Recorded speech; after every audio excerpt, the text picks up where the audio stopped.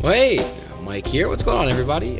Thanks for listening. This is my first ever podcast. Hopefully, it won't be my last. I won't waste too much time with the BS here at the front because I want to make sure that you are entertained and not bored. So, basically, the way this show is going to work, and again, this is my first ever episode, so things may change, but basically, it's a show where I'm talking to people that I find interesting. The tagline is kind of like famous people who aren't famous yet. So, thankfully, I've made a lot of good friends and good contacts over the years. In my career, people that are doing a lot of cool stuff in media, acting, theater, sports, entertainment, all over the place. So a lot of cool people that I'm hoping to talk to and learn from. And really, the whole thing of the show is trying to talk to people who are trying to make it and learning from them. And hopefully, it's a fun time. And hopefully, as you listen, as the episodes come by week, you'll be able to learn something. You'll be able to laugh. You'll be able to feel some stuff, and hopefully, I'll be able to keep giving that to you. So, a lot of hopefully in this first episode. The way it's going to work, basically, each episode, my plan for right now is to have a quick open just to introduce my guest of the week. The main part of each show will be the interview with that guest, and we got a really good one this time to start us off. So excited for that. And then I'll probably spend the last couple of minutes of each show just with my one thing of the week, just something I want to riff on or some thoughts I've had on something, just to get some thoughts off my chest. So it's a really cool thing. I'm really excited for this podcast gig, and I'll talk more about that actually at the end of the show, what I'm hoping this becomes, what I'm hoping it is, and why I got into it. So stay tuned for that. But in the meantime, my first ever guest. His name's Bobby Kruger, a really good friend of mine. I have known him for probably 8 years. He's actually texted me as I record this open by myself, so wonder what he's up to. But anyway, this is a guy who I met interning for NBC with the Olympics in 2006. Since then, he's left the kind of broadcasting world, which is where we met, and has gone into acting. He's done some theater, he's done some TV, some movies. He was in NBC's The Slap, that mini-series lately. He was one of the prosecutors on the show, I think prosecuting Zachary Quinto's character. He just finished filming a bit for a Jodie Foster-directed movie starring George Clooney, Julia Roberts, a whole bunch of other people, Dominic West. We'll talk about that. He's done some stage work, some theater work. So Bobby's a great guy and someone that I'm really excited to talk to and for you to hear me talk to. We talk about a lot of stuff. We touch on a bunch of different topics. What it's like for actors struggling in New York, what that whole lifestyle is like. How do you go about getting gigs? How do you end up on an NBC show or a movie set? What's it like working for Jodie Foster and working with her on a daily basis?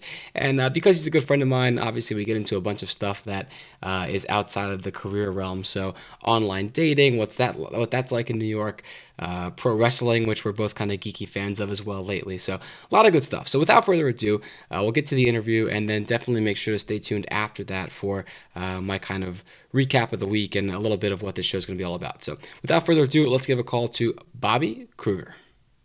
Robert, hello. Hello. How you doing, buddy? Oh, I'm doing well. I'm going to blame you, of course. I am currently in the background watching WWE Monday Night Raw for the third week in a row, thanks to the advice of one Michael Janone. Yeah, that's for our next podcast, Pile Driver Periscope or whatever we do.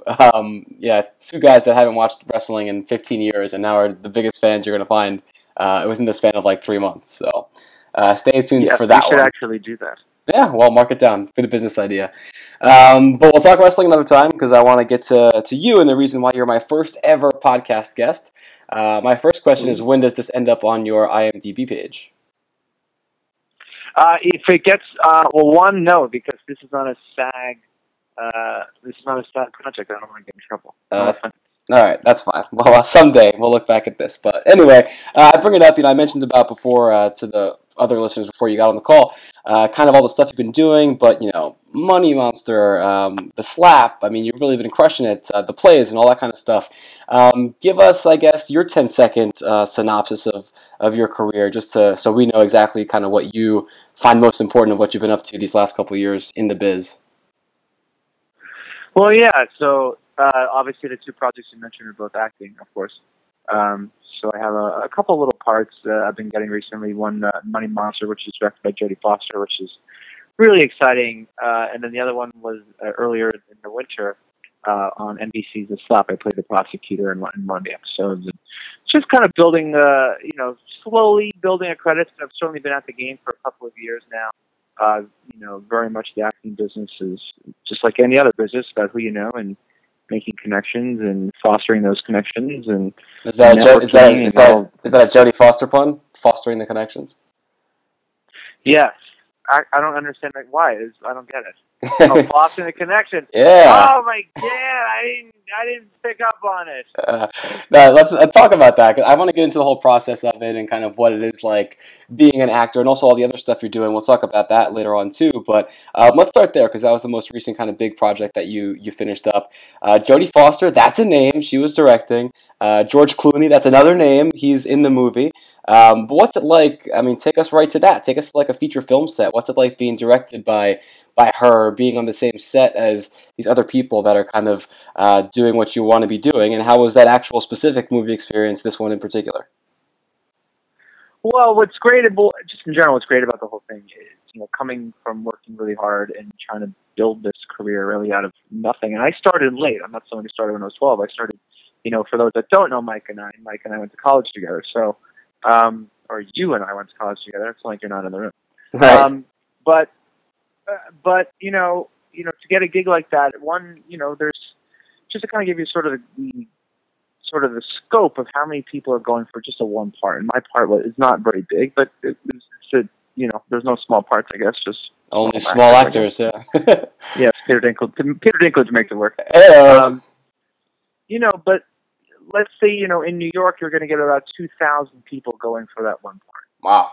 And in general, the casting director is going to call in about 20, and then from those 20, they probably pick 5, and they show those to the director. For a film and if it's TV, they'll probably usually actually show them to the producer over the director, because some TV producers kind of rule all. And then you kind of get the gig, and that's crazy. I think you and I were actually together, I think, when I got that gig. We were in Miami. Houston. Or Houston. Yeah, I think we might have been in Houston, and one of my agents called and said that I got it, which was really fantastic. Now, you kind of, how that whole process works in terms of, one, they kind of send you the script, and, you read the whole script, because when you audition, sometimes you only get the pages that you're auditioning for. Mm-hmm. So I got it, I sent the whole script, I read the whole script, it was fantastic, and I think it's going to be a really good movie. So it's not from George Clooney, by the way. It has Julia Roberts, and Jack O'Connell, and Dominic West, who people know from, like, The Affair and The Wire. Mm-hmm. McNulty, yeah. Yeah, and also Giancarlo Esposito's in the movie as well, who people, of course, know from Breaking Bad. Gus Fring, as Gus. So it's got a great cast, and I'm happy just to kind of... How the hell they let you in? Yeah, I don't know. But that's kind of what happened. So, like, you go to a costume fitting, of course, blah, blah, blah, blah.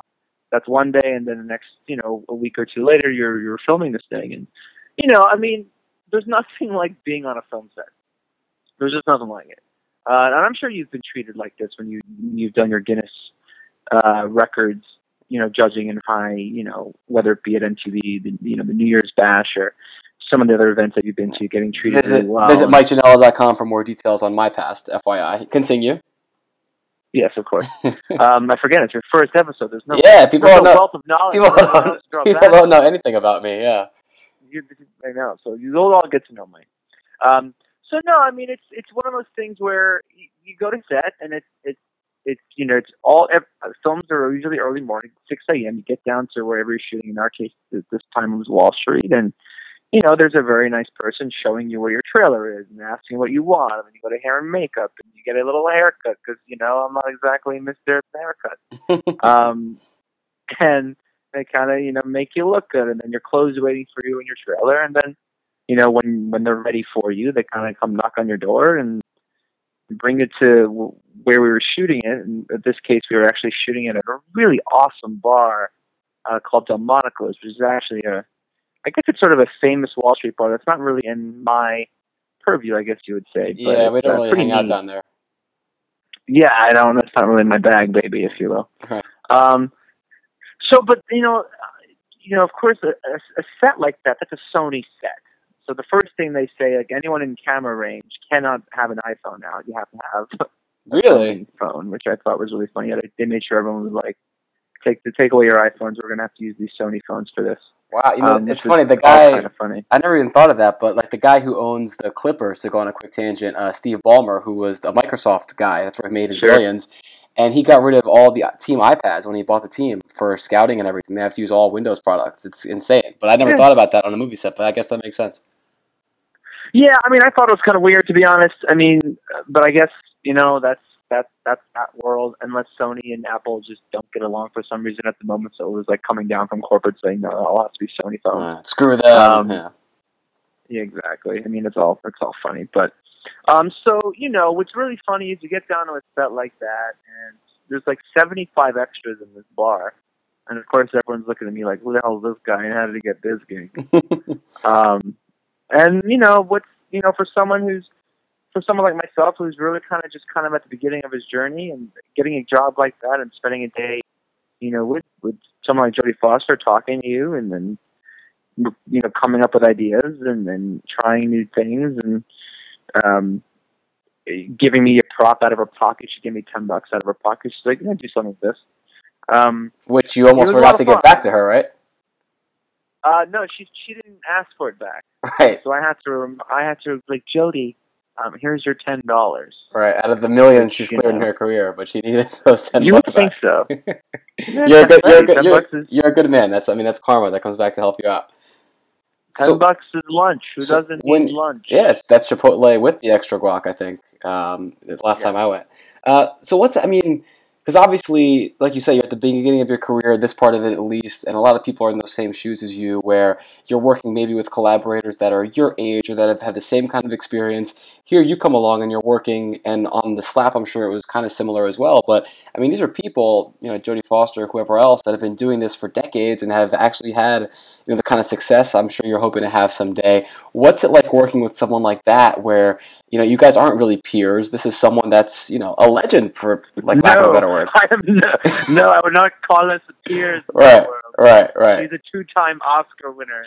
So what's that like? Because obviously she's a human, she's a regular person, but at the same time, it's like, holy crap, this is Jodie Foster that's telling me what to do that I'm working with here.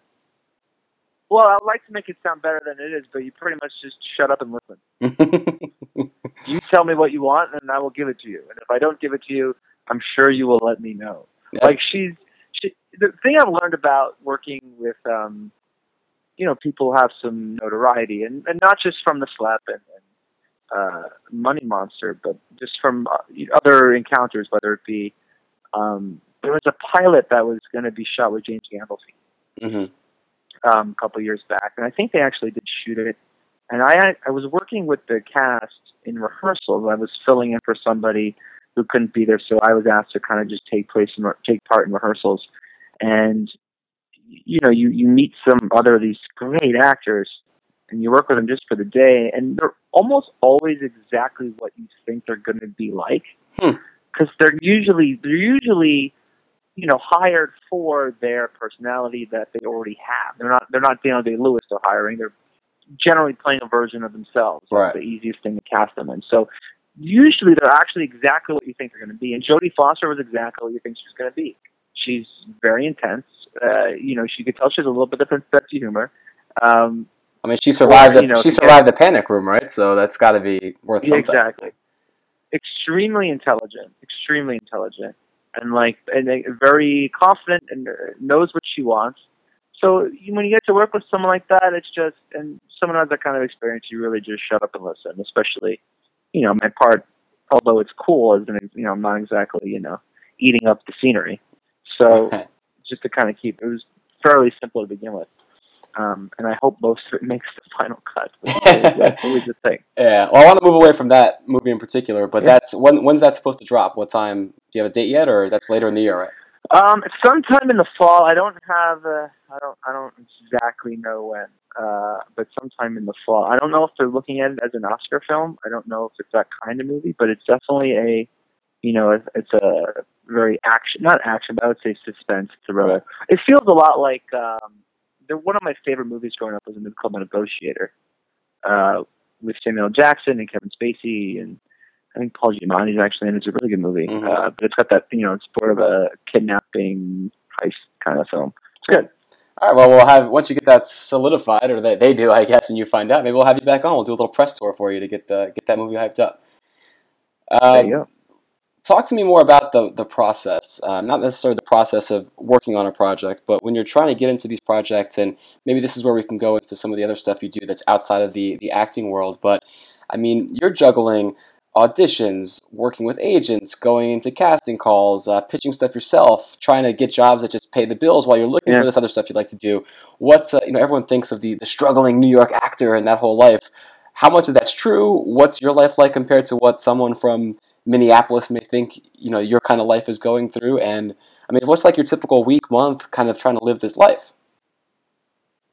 Well, I mean, it's the funny thing is, everyone has a different story.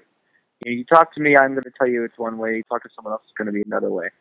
My life, day to day, a lot of it is keeping tabs on what's being cast, right? So there's something called the breakdowns for actors, and the breakdowns are essentially where casting directors who cast these projects, send out on the internet to only agents and managers the projects that they're casting today. So, for instance, I think I saw something today for one of the episodics around town are being cast. It's a little bit early for that, being it's in the middle of just the beginning of June. But Right. so you kind of keep track. You see who's casting what. In that case, I might text my agent or email my agent and go, "Hey, did you see X, Y, and Z? I'd be really good for that." And he might say, "Yes, I'm definitely going to submit you for that," or "I'm going to make a phone call." This and the other thing. So there's some part of my day which is doing that, but really, I think actors get into in their heads, the biggest problem I think with people in my position, again, didn't start when they were 12, or didn't go to Yale or Juilliard. You spent your time learning really, broadcasting in Syracuse with hacks like me. Yeah, exactly. Exactly. Hacks like you. But it's really about there's a saying that a few of the people I work with have, and it's agents only get 10%. So really, you can only expect them to do 10% of the work. Yeah, makes sense. There's a lot of actors who will sit and moan. They'll be at some coffee shop or the SAG office in Midtown and going, my agent's not getting me anything. And that's crap, because, yes, it's their job to get you things and to get you in rooms. But really, if they're only doing 10% of the work, you got to be out there meeting casting directors and contacting them on your own. And just like any other job, where it's like you're contacting people on LinkedIn for quote unquote normal jobs, you got to be keeping in touch with people, letting them know what you're up to, making sure your face is always in front of them. So when they do need an actor and need to cast somebody, instead of going to the 2,000 people that got submitted to them, they go, you know what, I know Bobby's going to be really good for this. Yeah. So you bypass that whole line and you go right to the front, which is really kind of what happened with Money Monster. I saw that casting go out, and I think I emailed the casting person right away, because I had an established relationship with them. And it was like, yeah. And to be honest, I don't know if they really called in that many people for it.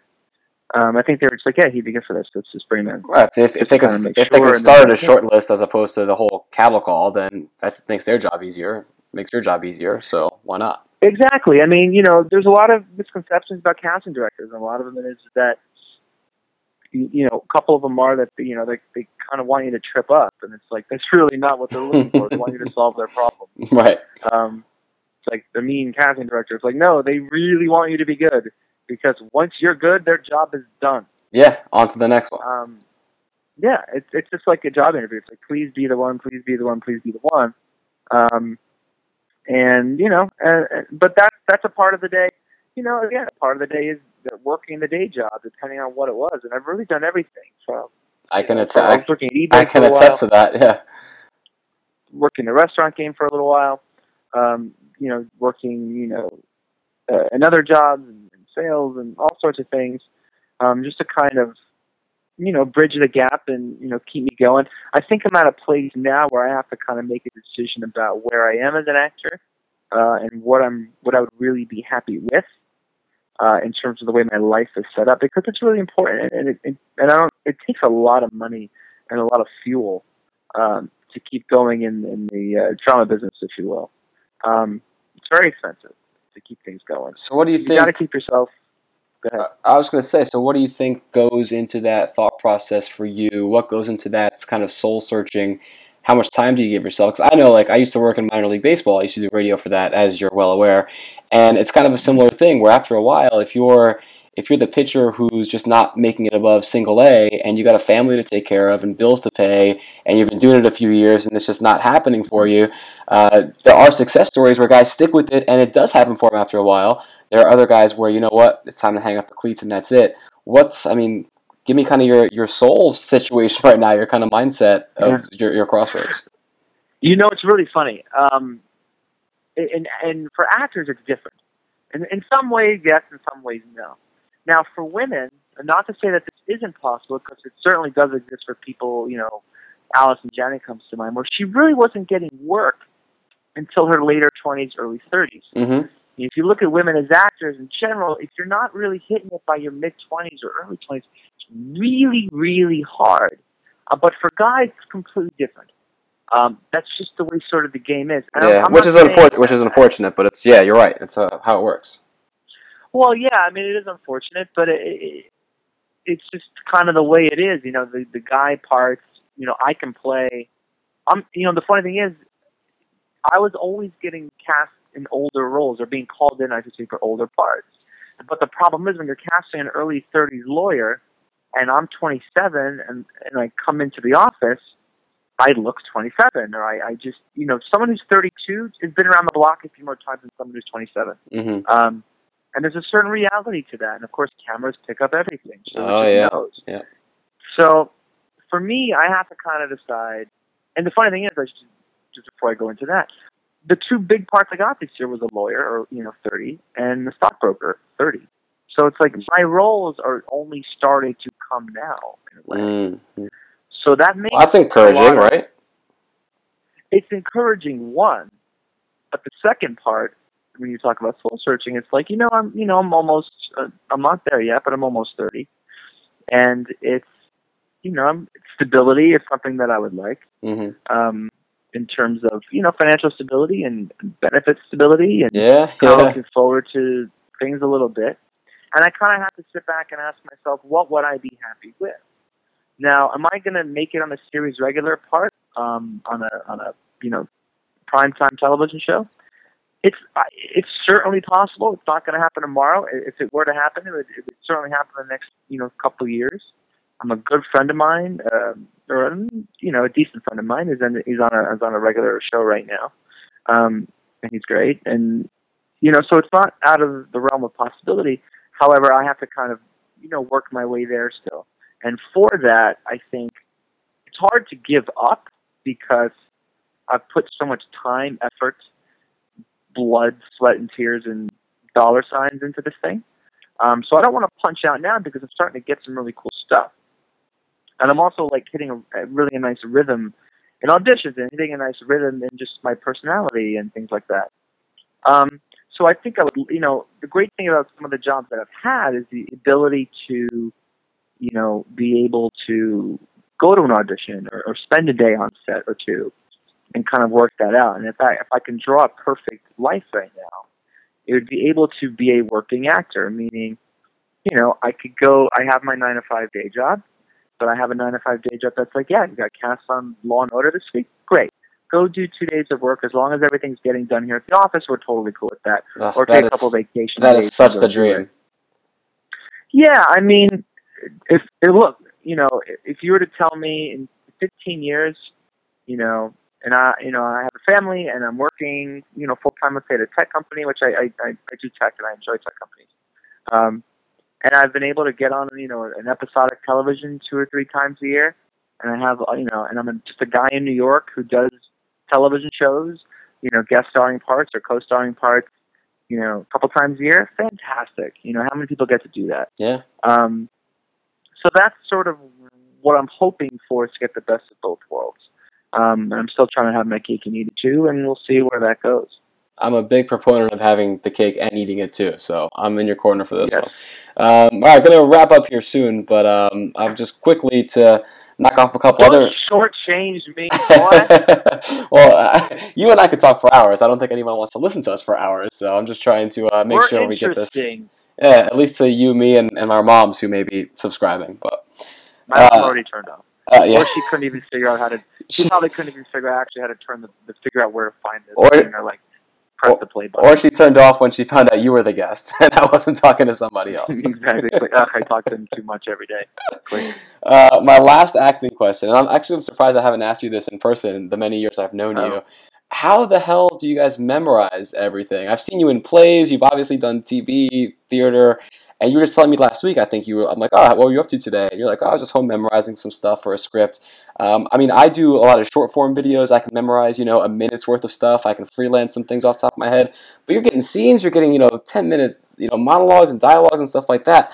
Is that just a natural actor's like a thing you're born with, or is that something you can work at? No, it's something you work at, and the more you do it, the more easier it gets. Your brain kind of, lets it work. That's, what it is. By the time you see, by the time you've seen me in a play before. By the time you saw that, there was 6 weeks before that, and we've done that scene a million times. So it's already that's pretty easy. Film sets and TV sets are different because, especially TV sets, because a lot of times those scripts are being edited on the fly. Right. Yeah. So you may get there in the morning and you have a lot more lines than you thought you did, which is what happened to me actually on the slap, I think. I definitely had more lines. I mean, they changed a little bit for the time. I thought I had one script. When I get to the set, like, oh, they did some rewrites, in the last couple of days. Here you go. And what's great about, you don't really have a choice. You just memorize them. That's it. That's if you don't do it, then you're not doing the job. Right? Yeah, you just kind of just put them in your head, trust that it's there. I think we kind of underestimate the power we have to retain information like that when you really need to. You just do it. And also by the time you're in like the third or fourth take, or the fifth or sixth take, or the seventh take, or the eighth take, you've got it. Yeah. You've got it. And it's I mean, if you're doing like, if God, from my lips to God's ears, as they say, if I'm in a feature film, when you're doing, you have new pages every day, you're working on them at night, memorizing before you get to set. Mm-hmm. And then again, sometimes the joke is, you don't have to have it word perfect in the master shot, meaning like the wide shot of the scene. But once they get into close-ups, it's got to be, you know what I mean? Right. So there's a little bit of that too, but that's memorization. I record the other person's part in a voice memo. And I just listen back over and over and over again. It's the one thing, why I don't think I'd ever be able to do it. And I starred in my school plays in second and third grade. I was Christopher Columbus and Joseph in the Nativity Story. But I just the career path wasn't in it for me. All right, Bob, well, I got you. Let me get some fun stuff in here. How's your dating life going, buddy? Jesus, you want me to be public with that information? Give me a specific question. You talk about trying to balance everything. You're talking to your agent. You're looking at scripts. You're memorizing stuff when you get them. You're trying to get your day jobs and stuff. I guess the more specific question is you're dealing with all of that crap. But then you also got it, because you and I both are, we're advanced in our 20s. We're single. We're trying to find that special lady. What's it like trying to balance? We're professional young professionals. Swipers. Yeah, you could say that, to put it euphemistically. What's it like trying to balance, taking a girl out for a cup of coffee when you have all this other stuff going on and you're trying to worry about your career and making rent and all this kind of stuff like that? Well, it's a good break. I mean, that's for sure. I mean, it's funny. One of the plays, the play you saw me in back in the fall, I think there's a great little monologue by. Sorry, there's a siren going by. Must be a fire somewhere. There we go. Now, one of the I think there's a great little monologue by the grandfather character in the play I did, Awake and Sing, where he talks about women being a big distraction and like to stay away. They tell the young son to stay away from girls. And there is some truth to that. My productivity goes down, but then again, some other stuff goes up. So we like women. So whoa, there's more fires going on my block. Yeah, hopefully that's not your apartment. No, we're good. Good. I don't smell anything. it's a constant kind of struggle because wow, there's like a lot of fire trucks going on. So it's a constant sort of battle and a back and forth of what do I have time for, and also you have to kind of balance things out because I do a day job and then I do all the other acting stuff on the side. So really, you kind of have two jobs, and then I'm also writing a screenplay right now. So that takes time. It takes brain power, and sometimes at the end of the night, the last thing I want to do is go meet up with somebody. Yeah. Because you have to be on, on a date. At least in the you got to be on, beginning. And what usually gets me there. There's so many times I make a plan and I'm like, oh, I don't even want to go. I think most people are actually like that too. If the plan sounds good, then it's like, oh wait, I actually have to put pants on right. to go outside and meet somebody. Yep. It's like, ugh. But I always kind of think that, and this sounds bad if it's some girl that I'm meeting soon, but it's like at least it makes a good story. Right. Like there's always characters to kind of meet and always characters to learn about, and then I can always use them as some sort of fuel to write something later on if it doesn't work out or something weird happens. And I genuinely enjoy having a conversation, So, I think it's funny because when I'm on dates, I'm sorry if any girls listen to this that I end up dating in the future or have dated. Right? I usually ask, especially if it's like an online-based date, I usually ask their horror stories because women always have just horror stories in terms of how guys, what they text. It's bad. I'm always like, what's your worst date you met off of Tinder or the Jewish Tinder or OkCupid? And it's like, they always have some horrible thing where some guy just said something extremely sexual or whatever. Man, that's like 6 fire trucks that have passed my window. Yeah, that's not good. No, it's not on my block. They keep going.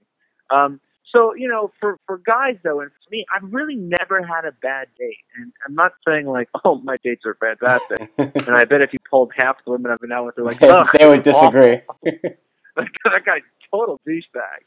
I hope not.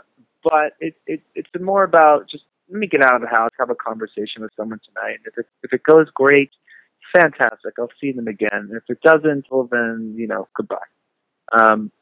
And lately, and I don't know if this has something to do with how much work that we've been doing, is I find myself not being interested after 5 or 10 minutes, and I kind of just end up being there for 2 or 3 hours, and I don't know what I'm doing. Maybe that's just not finding the right person to tickles my fancy. Yeah, but that happens to me. But you can't just get up and leave and say, you know what, this isn't going to work after 5-10 minutes, even though that might save everybody some time.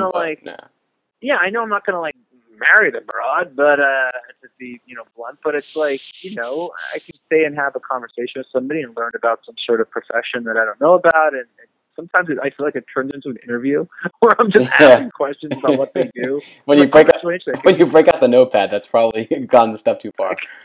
Yeah, I can really use that later on. But I think it's sort of also the world that we live in with Tinder and all of the internet stuff where there's always someone else around the corner. Yeah. There's always someone else to swipe away. Especially here in New York, it's insane.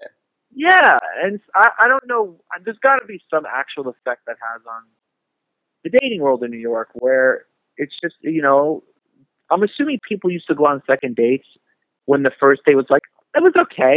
I think they might be cool. Give them a shot. Chance. Maybe but now there's no point. There's none of that's going on because if they don't work, boom, there's always someone just to swipe right away. No, that's literally it. And it's funny, I was just in a wedding this weekend out in Amish country in Pennsylvania, and I wasn't planning on, going on Tinder or anything, but for kicks with my group of friends, we went on to see what it was like there compared to here.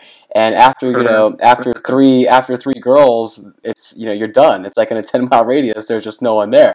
Whereas here, in New York, it's, I've been on Tinder for a few years now. It's on and off again, but you literally never run out of people. That's just the way. That's the reality. So, like you say, everyone's just you're another option away, and it goes both ways. Girls that if they have a bad date, or a guy that's just kind of creeping them out with saying stuff, he's off, he's blocked, and now try and look for the next Prince Charming. So it's just a wild pool we're swimming in out here, man. There's a guy posing with a tiger just a swipe away. Exactly.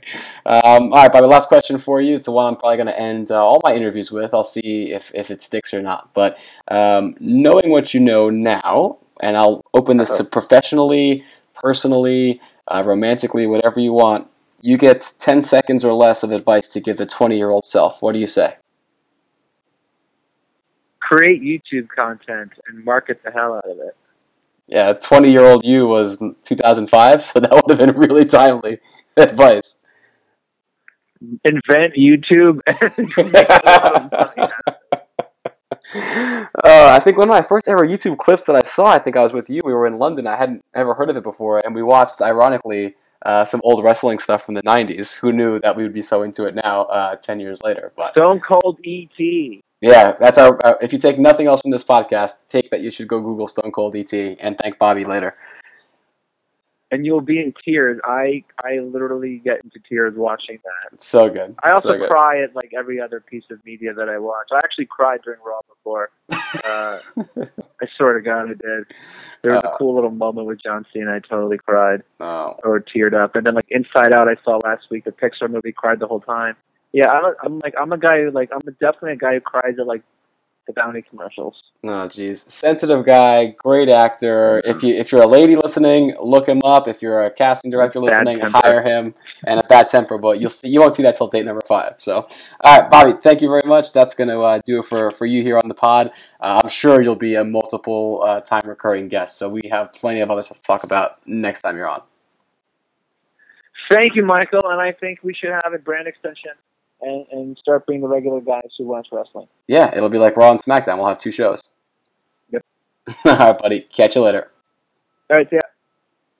All right, so that was a cool conversation. Hopefully you enjoyed it. Bobby and I touched on a lot of stuff. I loved what he had to say about that kind of crossroads we're at in our lives right now. He and I are the same age. Thinking about it, I mean, you get to a point, you're almost 30, and how much do you want to keep dedicating to your career? How much do you think maybe this is the time to try something new? Maybe I hang it up. Maybe I keep going. What's all this worth? Very interesting stuff. So it was really cool to talk to him.